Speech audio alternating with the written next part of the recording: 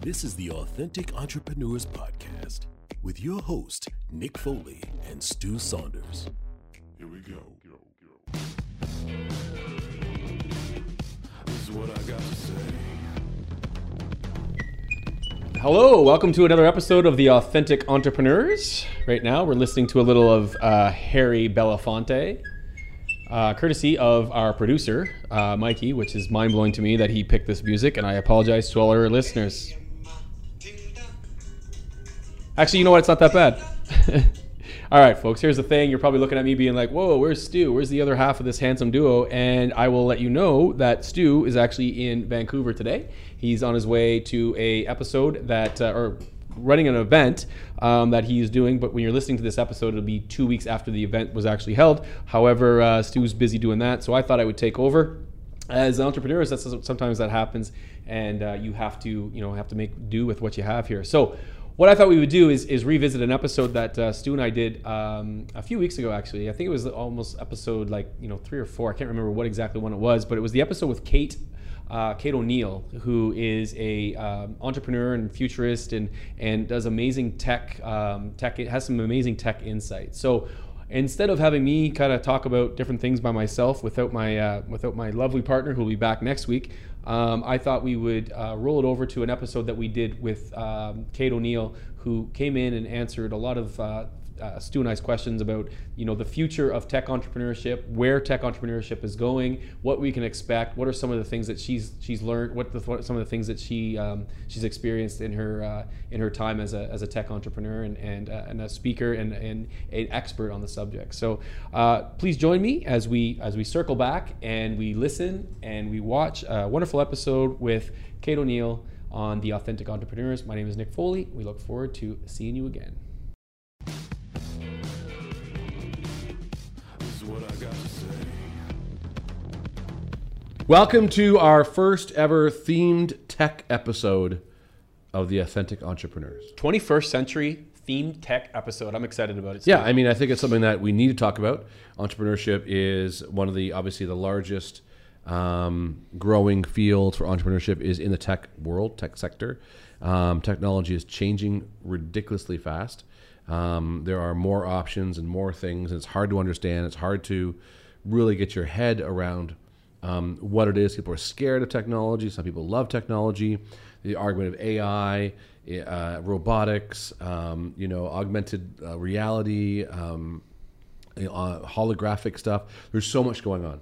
Everyone's got an app they want to sell. And even though you and I know a lot, we actually don't know everything. And I think that's what makes this authentic show is that we don't know everything, and we're not going to sit here. We're willing to say that we don't know. Yeah, and I'm not going to sit here and say I know all the answers to tech. We know a little bit, just from our work and experience, but and trial and error, lots of trial and error. But I'll say this: I am excited about today's guest. Yeah, our first ever guest, who is just an amazing human being. Her name is Kate O'Neill, and there she is. There's Kate O'Neill with her big, awesome smile. Kate is she's like an epic superstar tech humanist, tech guru, if you will. Yeah. So her job is, she's got a number of books out there. Tech humanist, nicely done. I saw what you did there. Tech humanist, and this is her most recent book, which is tech. Well, it's right there, Tech Humanist, and it is all about bringing humanity and technology, I believe, kind of together, keeping the human piece of the humanity in technology. Yeah. Would you say that's what? Yeah, absolutely. It's a fantastic book. Kate is a author of several bestsellers. Yeah. And this is her newest venture, Tech Humanist. And on this episode, we really lean into it. Yeah, and she's got a great background story. She was the Tech Entrepreneur of the Year in 2012. She was right there at the beginning of Netflix. Yeah. She worked at Netflix, and there was less than 100 people there.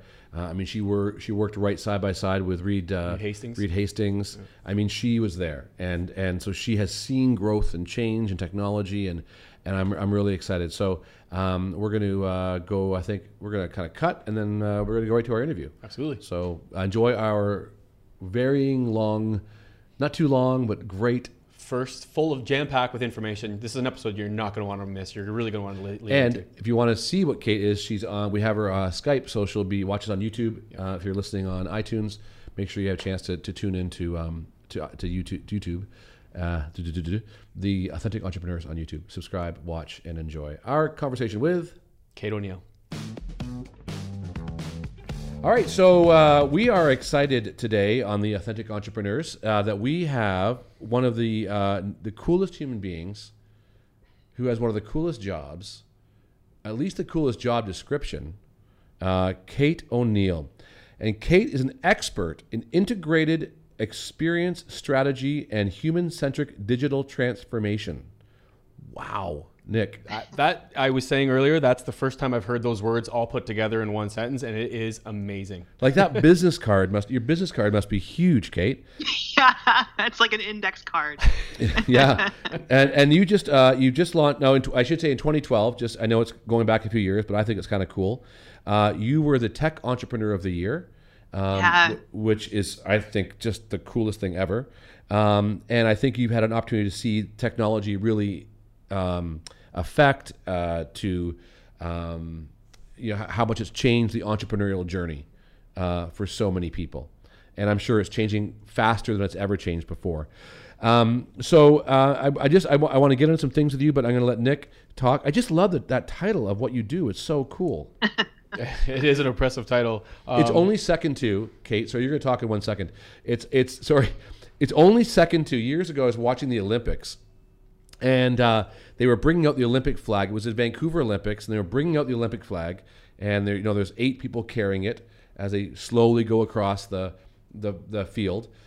And it has they're showing the headshots of everybody. And it's like Steve Johnson, former 5-time Olympian, Mary Smith, former president of this. And then it got to this one woman, and it was like Jane Danson. I'm not making this up. Her title was Champion of the Earth. Wow. That's a pretty impressive title too, I would say. And I was like, how do you get that job? Is that job on Indeed? Like, how are you going to find, and what qualifications do you need for Champion of the Earth? I think you just need to say that you are that, and that's it, right? That's what it comes amazing. Yeah, down what's to. the career path there? Yeah, exactly. Like, what was the prerequisites? Have you topped out? Like, is that it? Can you go any higher than that? Champion of the universe? I don't know. Do they run the planet? We didn't even know about it. Perhaps. Anyway, Perhaps. But you're an integrated experience strategy and human-centric digital transformations. Nick, let's talk. I think that's even more Kate. impressive. Yes, I think that's even more impressive than Champion of the Earth. That's my opinion, Kate. That's my opinion. But congratulations on all your amazing accomplishments in the entrepreneurial world. You just have a new book out, Tech Humanist, Helping Humanity Prepare for More Technology. Can you talk a little bit about that book? It's a very impressive book. With all your books are. I haven't got through them all, I have to say, but Tech Humanist, I'm looking forward to really leaning into. Can you tell our audience a little bit about it? Yeah, sure. So it's how you can help make technology better for business and better for humans. That's the subtitle. So it's meant to be written for largely, I think, an executive audience. And the idea is, I think a lot of CEOs and executives are faced with the conundrum of digital transformation and how to make their business more digitized and automated and sort of ready for this sort of tech-driven future. While at the same time, I think we need to recognize that the more we do that, the more we sort of remove the humanity from a lot of customer experiences and the types of interactions that we have in the world. So I was hoping to bridge that gap. And the work I've been doing for the last few years has been about finding the both and in that equation. How can business be more successful through automation and digitization, because those are table stakes that needs to happen. And also, how can we create more meaningful human experiences given that level of automation and artificial intelligence and all the other emerging technologies? And from that book, though, from that mindset, that's fantastic. How would you, what for our listeners here listening to it that haven't picked up the book yet, or maybe they have, how could we do that? How could we get that more of that human connection, that human experience through through the technology, through the automation and things like that? What are some takeaways that you found in the research and then in your experience with it? So the thing is, you have to get all the way back to this sort of understanding of purpose in the company, and the purpose drives everything else in the company and even the digital transformation. So the reason why purpose is such an important construct in this is that I start with the premise that humans crave meaning, and it's what makes us different from other animals. It makes us different from computers and machines. It's what really kind of drives and characterizes us, I would say, as more than kind of creativity or empathy or a lot of the other things that people often associate with the human condition. I think it's about meaning, and we crave it and we seek it and we're compelled by it. So if we accept that as a premise, then purpose, I think, is the shape that meaning takes in business. It is the way that business goes forward and says, this is what we're about, this is what matters, this is what we're trying to do, and we're trying to do it at scale. So when you make that claim and when you understand that as a business, then you can define your sort of brand characteristics around that. You can let that define culture, you can let that define operations, and it can define the data model that you use to measure the success of the company, and it can define what technology you deploy to accelerate and amplify that purpose. Now, you said that you're working the book is more geared towards executives, larger organizations. But is it not true that when you're starting, is it true that when you're starting a new business, when you're an entrepreneur starting a new business, wouldn't you want to start with that end in mind right from the beginning? Yeah, I think so. I think it's a really important mindset to begin a business by understanding what it is you're trying to do. And that's so that the purpose articulation is a sort of 3 to 5 word distillation of what you're trying to accomplish and what you're trying to do at scale. So I think that's a really useful exercise for any business leader, whether you are just starting out as a business, whether you're, kind of a solopreneur, or on your Series A, or you're scaling a company to hundreds of employees or whatever the situation might be. So having an understanding of that is really helpful. I'd say that's a pretty logical, sound statement, right? Right. So I guess why I just wanted to I think it's so relevant regardless of the size of if you're in business, it's just so relevant. True. Yeah, fair enough. You're in the thick of technology. What are the trends right now? What's happening in technology and in business in North America? What are you seeing the big trends, the big changes? The big thing is I think automation right now. It's so important that companies are having this conversation about how they're going to increase efficiencies, through automation. But the tech humanist premise is you don't necessarily just want to increase efficiencies. You want to be making sure that you're making your business more accelerated and amplified relative to its purpose. And that those efficiencies are not necessarily going to make any sense if you only accelerate along lines that are profit-centric and not to do with humans who are ultimately still going to have something to do with the business, whether they're consumers or employees or whatever. So a lot of job replacement, displacement, and augmentation is happening through automation right now, through robotic process automation and other types of automation. And it's just it's such an important part of that conversation, I think, to really understand how that affects humanity on many levels. Yeah, on all the constituencies of humanity there. There's two schools of thought, right? I think with with technology and business, it is you've got the Elon Musk side of it, who says AI is terrifying and we shouldn't have anything to do with it. We should really control it. And then you've got the Zuckerberg, let's just do everything AI. Let's just make it all. And where do you sit in that world? What are your thoughts on where we're sitting right now? So I acknowledge both of those perspectives in Tech Humanist, that there is kind of this divide, and depending on which thought leader you sort of subscribe to, you'll get a different take on that. But I think in either case, it's probably an exaggeration in either case, right? It's not perfectly okay and we should just run toward it, and also it's not going to destroy humanity as we know it, probably. So the robots aren't... The truth is probably somewhere in the middle. The robots aren't coming to take over? Well, I think robots are coming, and they're going to take some work, but I don't think that's necessarily going to mean that we don't have jobs or that we don't have work to do. And even if it ultimately does, many years down the road, I think we're going to be the creative species we have always been, and figure out some way to reinvent around that. Where do you, so you're, it's interesting because you said it's somewhere in the middle. What do you, based on your experience, based on your journey as a tech entrepreneurial, entrepreneur. Where are your thoughts with where we are in technology now? Like personally, like how does that come out when you're doing your talks and when you're articulating that in your books and all your works?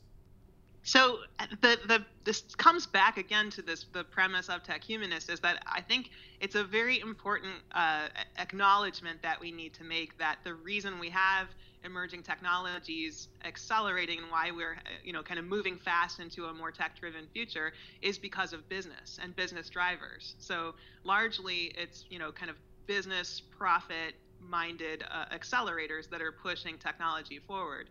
So I think that the bigger concern isn't technology itself or robots or AI. It's how to make sure that business has done its due diligence, that business has had the soul searching and the sort of reconciling it needs to do with purpose and humanity and what business actually exists to do before it accelerates itself using all of these kind of machines and robotics and automation. So the purpose of the book really is to force that conversation and make it clear that actually helps business be more successful. Like the more you articulate purpose, the more you're able to rally your human resources along those lines. And also, it's what makes machines function better too. The more you can talk about purpose in terms of clarity and succinct instructions, the more you're able to get machines to function the way you need them to. So it's actually the thing that brings humans and machines together, is this understanding of purpose. Love going back to that. So you're not scared. I'm more like I'm saying, I'm scared of business. I'm scared of what happens if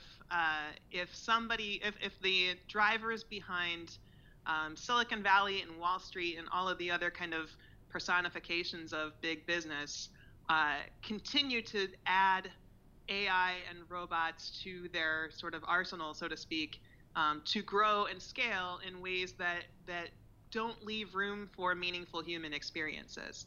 Right. So I think the thing is, when we talk about automation, we often talk about automating meaningless things or menial tasks, because the premise is it'll leave room for humans to perform higher order tasks, and that we'll have meaningless things automated, and that'll make it nice and easy.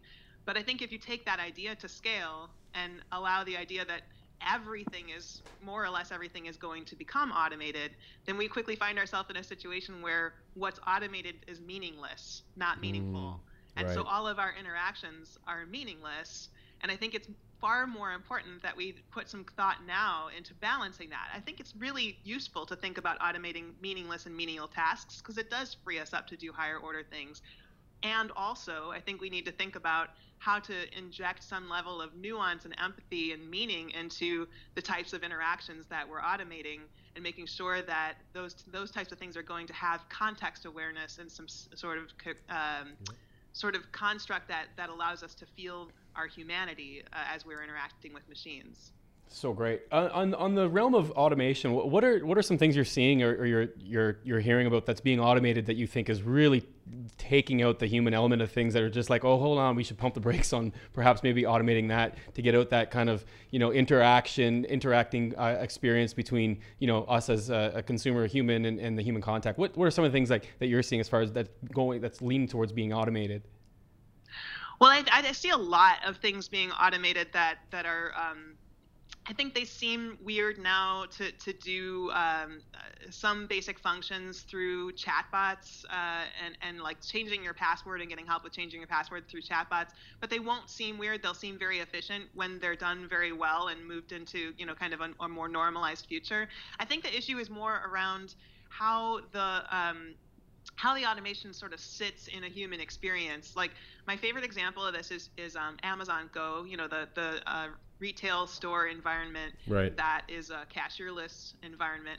And Amazon launched one at the beginning of this year in Seattle and just launched one in California. They've also said they're going to scale to about 3,000 of these stores by 2021. So we're going to see a lot of this taking place. But the issue is that when you go to use the store, there's an app, the Amazon Go app, and as you open it for the first time, there's an onboarding that talks you through how to actually use it. And it says, since you get charged for things you take off the shelf, that you should not take things off the shelf for other people. Oh. And so I don't know about you, but I get asked to help people in grocery stores all the Wow. time. All the time, And- yeah. Right. So clearly you can imagine this scenario down the road where we've sort of unlearned helping each other Because we don't in wanna get grocery charged. stores because we don't want to get charged for the other people's things. But how long before, I mean, I think that's very clearly the future of retail. So how long before we're not helping each other in any stores? And really, if you think about it, how long would it be before we're conditioned just not to help each other at all? So Wow. that's the premise I think is really worth thinking through the nuances of. And I know that sounds a little hyperbolic, but I think it's important to consider that the way that I frame that is experience like that gets taken to scale does shape culture, because experience at scale is culture. It's culture, yeah. I wonder though, is there a point where if you automate everything or many more things, isn't there like a fear of what do people do who just want jobs? Do you know what I mean? Like, I think of my son who worked at McDonald's, and they've installed these massive boards in McDonald's where you walk into the store and you just press the buttons and your food just comes. You don't have to interact with anybody. It's like a giant iPad, and the food comes out, and they've reduced their staff because they don't need to have this interaction as much. And I wonder, if we automate everything, what do people do? So I think there are jobs that are going to be created around these emerging technologies that we That don't can't exist yet. necessarily anticipate as well yet. So in Tech Humanist, I point out the possibility of things like a nuance engineer, someone who's working around AI and helping to understand things like there's this kind of classic example of the image recognition problem of Chihuahua puppies and blueberry muffins, and to a machine, those actually look like the same thing.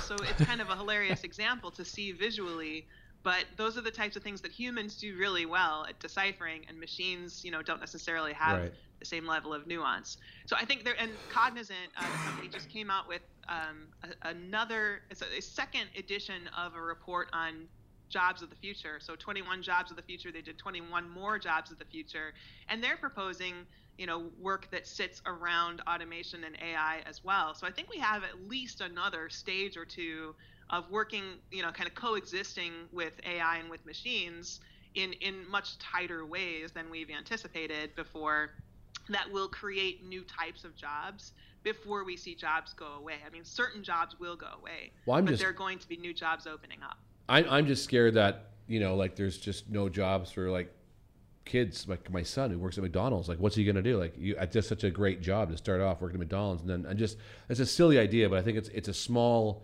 question on a grander problem potentially. Yeah. And I do think that part of what we're talking about does include entry level types of jobs. It's all just kind of a reshaping of our understanding of what humans do in the workforce. Yeah. And we have to be creative about it.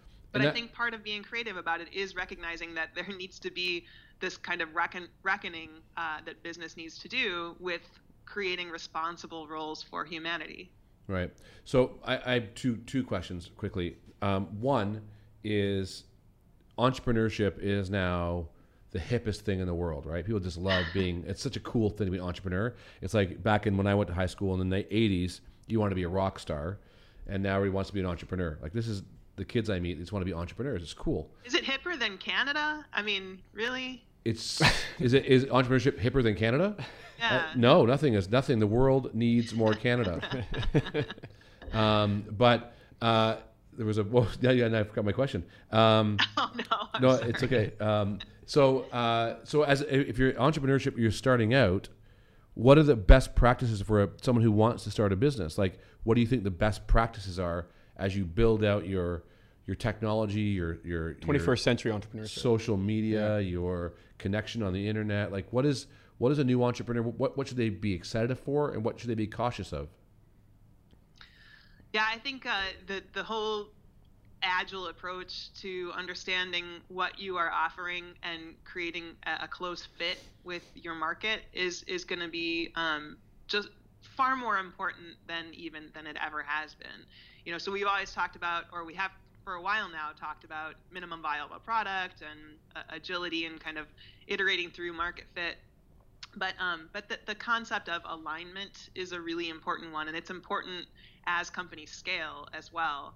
But starting out and understanding, what it is that you are offering into the marketplace, kind of really having a sense of that, and then also who benefits from that, who's going to be the most natural fit for the offering that you're making, and trying to find that meaningful connection, that sense of alignment. I think that's the starting point, and then figuring out through all of your marketing channels, through your product development, through whatever other parts of your operations you need to scale, how to test the boundaries of that, and how to kind of amplify what's working while kind of constraining what isn't working. That's the way I think we're going to see this go. So there's a lot of marketing channels to play with, and I think it's just a matter of figuring out what actually helps you accelerate that alignment toward the right audience. My second question you answered within that question, so thank you. So we have, as we kind of wrap things up in a little bit here, okay, one of the questions that we kind of asked each other, and I'm really interested because you have such an amazing mind for this and technology and just like if you're ever in the same presence, one thing I was saying to Stu is that you have such amazing energy, and you brought that when we were in the same room in Toronto with the Speak and Spill, and it was just such just amazing positive energy. So one of the questions that I have for you is you have a great smile.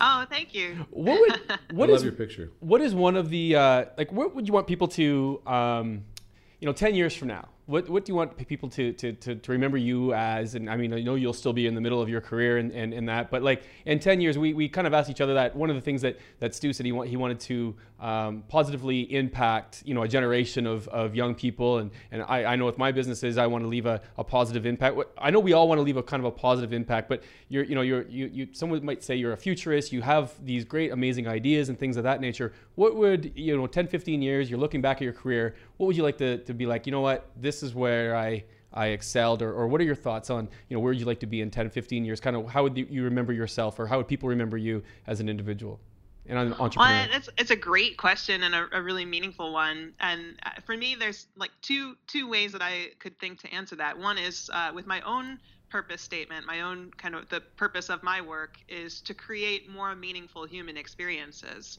at scale. So that's the work I'm doing through speaking and writing and getting in front of company leadership is all about trying to help them make their business more successful while also creating more meaningful experiences in the process.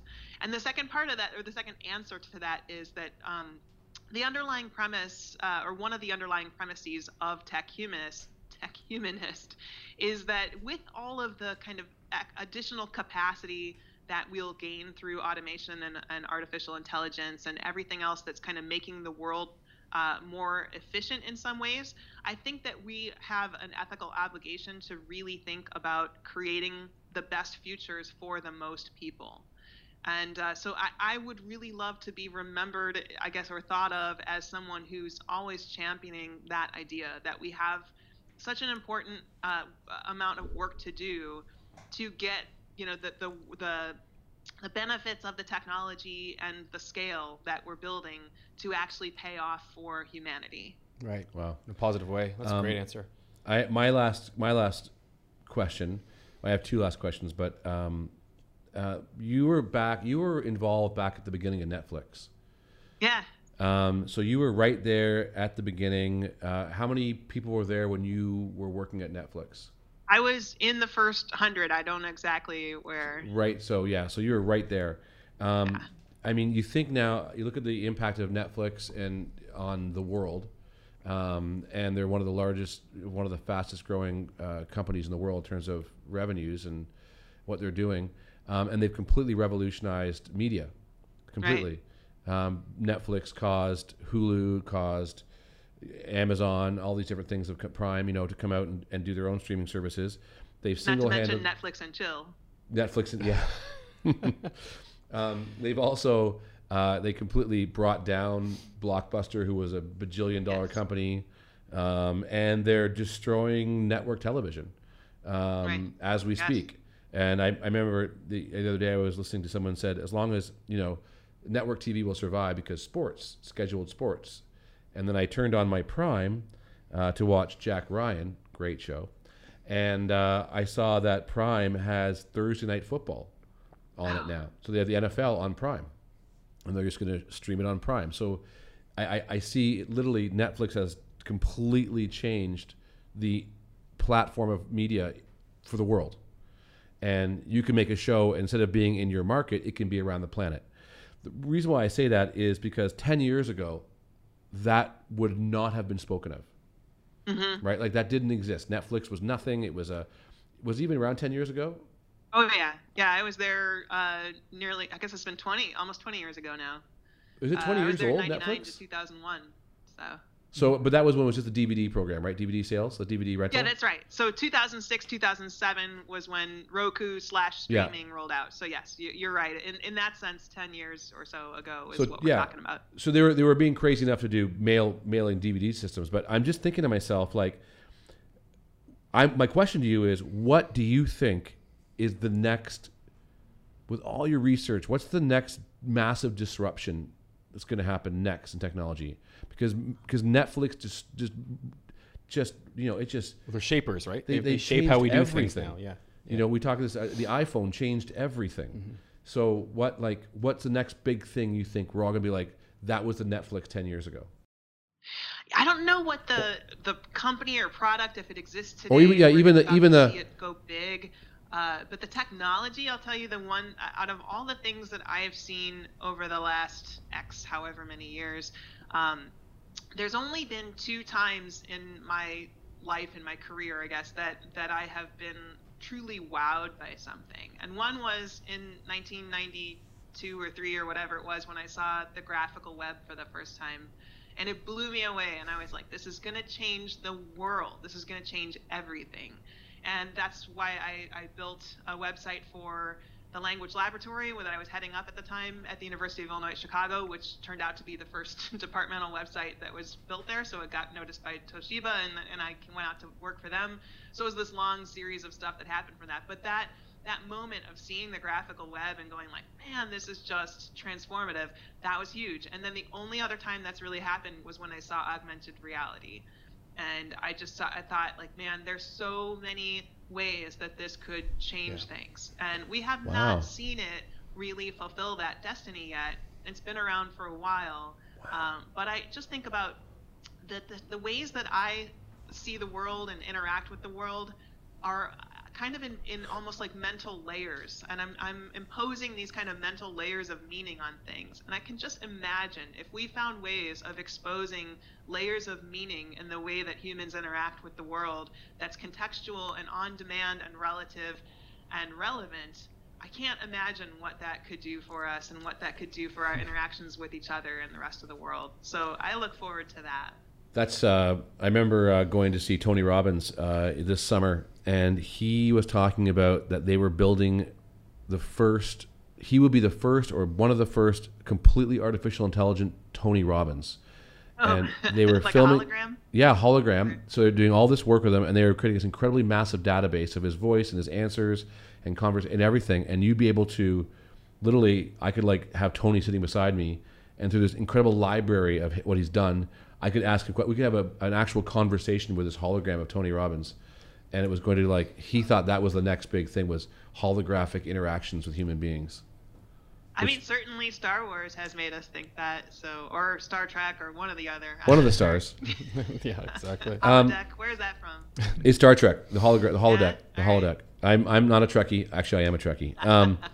I guess so. Do you have any more questions? Because I want to wrap up with one thing. Okay, so we could do this all day. I mean, you're so interesting. You have such I just an want amazing. to know more. I didn't even think of the augmented reality stuff. And so thank you so much for your time, Kate. Yes. That's the one thing. I know Thanks you're. for having me on. Oh, you're such a busy person, and we really appreciate it. I'm curious. Two quick questions you can answer real quickly, and I'll let Stu wrap things up. But I'm a big believer in like mentors and things of that nature, and people who have helped help me get to be able to do the things. I ask questions of a lot of people, yourself now, and of course lots of people in my life. Who are some of the? So it's two questions. The first one is, who are some of your influencers? I mean, a lot of people go to you for answers with tech and all kinds of things. I know that you jet set all over this world to speak and keynote. But who are some of your maybe early influencers, people that you really kind of looked at and were, kind of, learned from as you started out your career and maybe even now?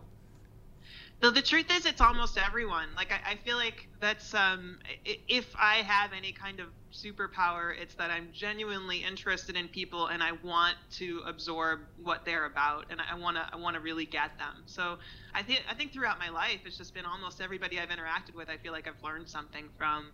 But the one example that does tie back, I think, Stu, into what you were talking about with Netflix kind of changing the course of history in a sense relative to media, is that we were talking about the two sort of chapters of Netflix's history, DVDs and streaming. And the thing that's relevant about the timing that we're talking about is that while I was there in 99, 2000, 2001, Reed Hastings, the CEO of Netflix, was investing actively in R&D toward what we were then calling set-top boxes, which kind of became Roku, which really was the predecessor to streaming as we now know it. But that was during the height of the all-out bloody battle with Blockbuster, and he had the presence of mind and the foresight to be able to wage that war, so to speak. I hate those kind of metaphors, but it really was a fight, and to be kind of present in the moment, duking it out with Blockbuster while investing heavily into what was going to be the future 10 years down the road, the future for the industry. So I really have taken that to heart. Out of all the people I've interacted with and worked for and worked with, that's really been one of the most impressive moves that I've ever observed, and thankfully at close range got to observe the fact that he had that wisdom. And I know that you're, best-selling author, and I mean, anybody listening, everyone listening, you have to pick up. All 19 listeners. No, there's lots more. They're just not subscribed. I always tell Stu, that doesn't mean they're not listening, right? If they're not subscribing, it means they're still. Well, our mutual friend Scott Stratton and Allison Stratton, they do the On Podcast. Hi, Scott. Now. Yeah, they're regular watchers. They tell me that. Scott says he listens. He doesn't watch. He's like, I can't look at your face, but I can listen. And he's got a good point. But he always says they only have 7 listeners. So we have 19. So we have 12 more than Scott and Allison. Everybody listening, they need to pick up Tech Humanist and all your books. They're amazing. Well, I haven't read them all, obviously, but I'm working my way through them. But my last question before I hand it over to Stu to wrap things up is, if you are, what is it that you're reading? Who are you reading right now? Yeah. That's one of the questions I like to ask people because I will definitely run out and get it. So who are you reading? I read a lot. I'm such a bad example of something. I don't finish books very often because I'm always starting a new one. Mm-hmm. But the one I've been reading and I'm actually making my way toward the end of is On Speaking Well by Peggy Noonan, which politically, ideologically, like, we are not aligned, but she is such a brilliant distiller of what the art of speaking and speech writing is. And there's one thing I took away from that people might enjoy if you do any kind of speaking.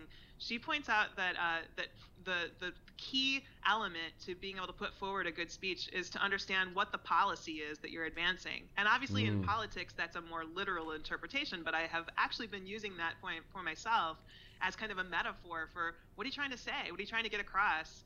What's the policy? So that's like the one major takeaway I've taken from that book, and I've really enjoyed it. It's a very enjoyable read. Fantastic. So yeah, recommend that one. Great, thanks. So we're doing an event in April, and it's called Epic, and it's for entrepreneurs, philanthropists, innovators, and collaborators, which is what EPIC stands for. It's an acronym. I don't like acronyms, but it worked. And you're coming. You're going to be there. You're going to share your wisdom, knowledge, your humor, your stories with that group.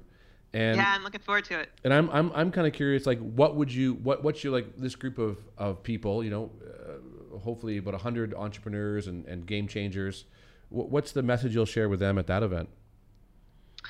Well, the focus that I'm moving my work toward more and more, and that I think is very relevant for every single one of the groups that you mentioned in the acronym, is thinking about the future of meaningful human experiences. So as we kind of propel ourselves into this more tech-driven future, what does it look like to actually create human experiences that are more meaningful, and how do we make sure that we're scaling meaning, so to speak? So that's the gist of it, I think. I'm excited. But tune in for more. Yeah, I'm excited. I'm excited to be able to spend time with you in Vancouver at the Four Seasons Hotel. We'll have dinner. We'll share. We'll laugh. It will be absolutely great. I'm looking forward to it. Kate, thank you from the bottom of our hearts, which are deep inside of our bodies. Yes. thank you so much for sharing time with these two Canadian guys. All the way here in New York. We're here in beautiful Kitchener, Ontario, Canada, which no one really knows about in New York. They wouldn't have no need to. Although I will tell you, Kitchener, Ontario is the head office of Google Canada. Oh, is it? And they have a massive Google community here. Huge. They just built a gajillion-dollar building. They employ 13,000 people here or something like that. It's big Google here in Kitchener. Very cool. I just spoke at Google 2 weeks ago. So that's awesome. Their operations in Canada are right here, like literally 5 minutes from our office. But anyway, thank you, Kate. Thank you so much. Thank you, guys. And we'll talk soon. Thanks for having me on. Bye. That was an epic interview. I keep saying epic, and we're going to talk about epic in a second. But I mean, what was your takeaway from that half an hour with Kate? Other than she is one of the smartest people on the planet. Yeah. I would say, I really love the Find Your Purpose, right? I really love how she, it's an amazing book, Tech Humanist. I know we both read it. But like, finding your purpose is just something that really transcends. It doesn't matter if you're a technologist, if you're a futurist, if you're, what type of entrepreneur you are, finding your purpose. And it really gave me a lot of like, it's nice to know that, because she knows, that's a person who knows, right? She just knows the trends. She knows where it's going. She is so smart and so, and so with it when it comes to that kind of stuff. And, everything that we talked about was just so great. But finding your purpose, I really thought, it really was like a great takeaway from that. How about you? The entrepreneurial thing I took out of it was two things. One, talking about Reed Hastings' ability to pivot and move from the DVDs to streaming. Well, that war was going on. And doing that R&D and doing that. And here said that she said that was one of the coolest things to see him battling with the DVD stuff with Blockbuster, but at the same time developing new technology and developing a new avenue for their business. And the second thing was, I was surprised, because you always watch these shows like Dragon's Den or Shark Tank, or you read about these entrepreneurs about technology, and so much is about, and she talked about automation of things, automating different businesses and different fields, whatever. And when I asked her about what the next big thing was, I didn't think it was going to be what she said, but augmented reality. Yeah. And I think if you're an entrepreneur, that might be a really cool world to. Yeah, absolutely. Augmented reality. Yeah. Like to play in. Like what can you do? Like you have an iPhone, you have a whatever. How do you get that augmented reality like into more? I didn't realize it was as big, and she thinks it's the next biggest thing. And she said she was impressed by two things, right? The internet. The internet was one. So yeah, she's on point. Yeah. And augmented reality. Augmented reality. So there you go. You can't even say it. So. Well, that's how big it is. It's such a huge. Augmented reality. Yeah. I don't mean to be funny. Sorry, but it was like okay. I didn't know much about it. First time you've ever apologized. But anyway, yeah, for sure, man. I think it's so great. It was such a great interview, man. Like I just, we were just working on our craft as far as interviewing goes, I think. Yeah. But she was just so, and Mikey and Portia did the technology. It worked seamlessly. First one. We're excited. So we're going to do a lot more interviews with some really cool people who are doing some pretty amazing things. I will say that we talked about briefly in the conversation about Epic. Yes. And Epic is an event coming up this April in Vancouver, British Columbia, that we are hosting. It's Epic, which stands for Entrepreneurs, Philanthropists, Innovators, and Collaborators. And the idea is to bring the best speakers with the best closed group, 100 people on the planet. And we're going to accept only people who are like-minded in terms of positive impact on the planet. And you can come for 4 days and hear literally 15 of the best speakers in technology, in health, in branding. The list is, we're going to have them all on the show over the course of the next few months. And if you're interested, and we'll put it right on the screen, and we'll put it in the show notes, you go to theepiccommunity.com. Yeah, it's going to be epic. Yeah. Yep. Theepiccommunity.com. And we will, you can sign up, we can apply, and then we potentially will send you an invitation if you're able to go, and if you fit the criteria. But Kate's going to be there. I'm going to be there. Nick's going to be there. And it's going to be, not going to be learning from Nick and I, but other amazing people too. Yeah. So amazing. I'm looking forward to actually having a cup of coffee with her and talking more about everything, because she had so much. We did a half an hour, and we said we could have done a couple hours. Oh, for sure. 3 or 4 episodes anyway. Yeah. Absolutely. So you wanted to remind everybody to Yes, we just want to remind everyone to make sure you, if you're listening on iTunes and watching on YouTube, to subscribe. And we'd love to hear your comments. But yeah, please subscribe. We want to get as, we want to hear from you out there. So subscribe, comment, rate. And then that way you'll know every week when it comes out, you'll get a reminder. Turn notifications on. Turn your notifications on, and every week we'll send new episodes out. We promise, and we'll try to be as authentically entrepreneurish as we can be. And one other thing, as we turn this off, if you're listening on iTunes, you might want to like zip over to YouTube, because only on YouTube after this we have a very brief discussion with Kate about what was behind her on her wall. Yes, and you're not going to want to miss that. So it's not going to be on iTunes, because you need to be able to visually see what she's talking about. Yeah. It'll just be on YouTube. So tune into YouTube. It's at the very end of the podcast. We'll just be a little add-on. And it was really interesting to hear her process of thinking, her thought process, and building out stuff. And that's level. A great entrepreneurial stuff there. So thanks, Nick, for another great episode. And don't forget to subscribe and like and comment and rate. Peace out. This is what I got to say. Kate, before you go, I have to ask. I've been looking at you on Skype here, and behind you, you have a whiteboard. Obviously, that's where you do all your creating and your writing and your thinking and your but then beside your whiteboard, you've got these look like ladders or I don't know, like it's colorful. It's like almost like they're my mind maps. I'm really big on diagrams and mind maps. That's like the way that I think is through these maps. So I think you can see this one is my meaning mind map. So that is the sort of state of my thinking on meaning and breaking that down into its component parts. And like let me see if I can read any of it. Absurdity. Oh, so there's a link between meaning and absurdity. I feel there's a tension in the world between meaning and absurdity. Oh. So where there is a lack of meaning defined, it opens up a void into which absurdity can just flow. So we get absurd experiences like the Amazon Go thing we talked about, because not enough meaning was defined. Or like, for example, justice. And an understanding of justice and the relationship of meaning to creating an understanding of fairness and justice.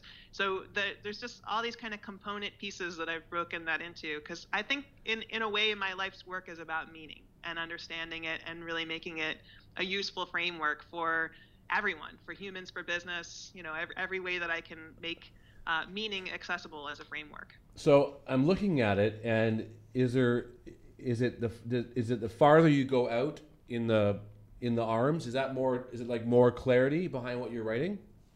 Or it's just more broken down, like humanity is here, and then embellished experiences, and then food and eating, and then foodie culinary culture. So this has led me into thinking about the way that we use cameras and take pictures of our food, and the experience is different, but the meaning of that experience is it's not diminished or enhanced, it's just changed. We have a new way to appreciate food and culture because we have our smartphones and we're constantly taking pictures of the food that we eat.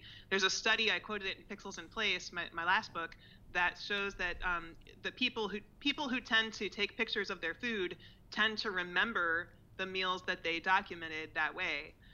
The flip side of that is they tend to remember less about their surroundings when they were taking the pictures of their food. So they don't remember the atmosphere as well, or they don't remember the people that they were actually eating with quite as much.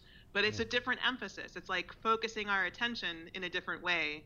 So the meaning of that experience is more, kind of diverted in a different way. So anyway, there's just a lot of really kind of interesting little nodes and nooks and crannies within all of that has informed thinking in multiple books and articles and some of the work that I'm doing. And do you update it? Do you change it? Does it evolve?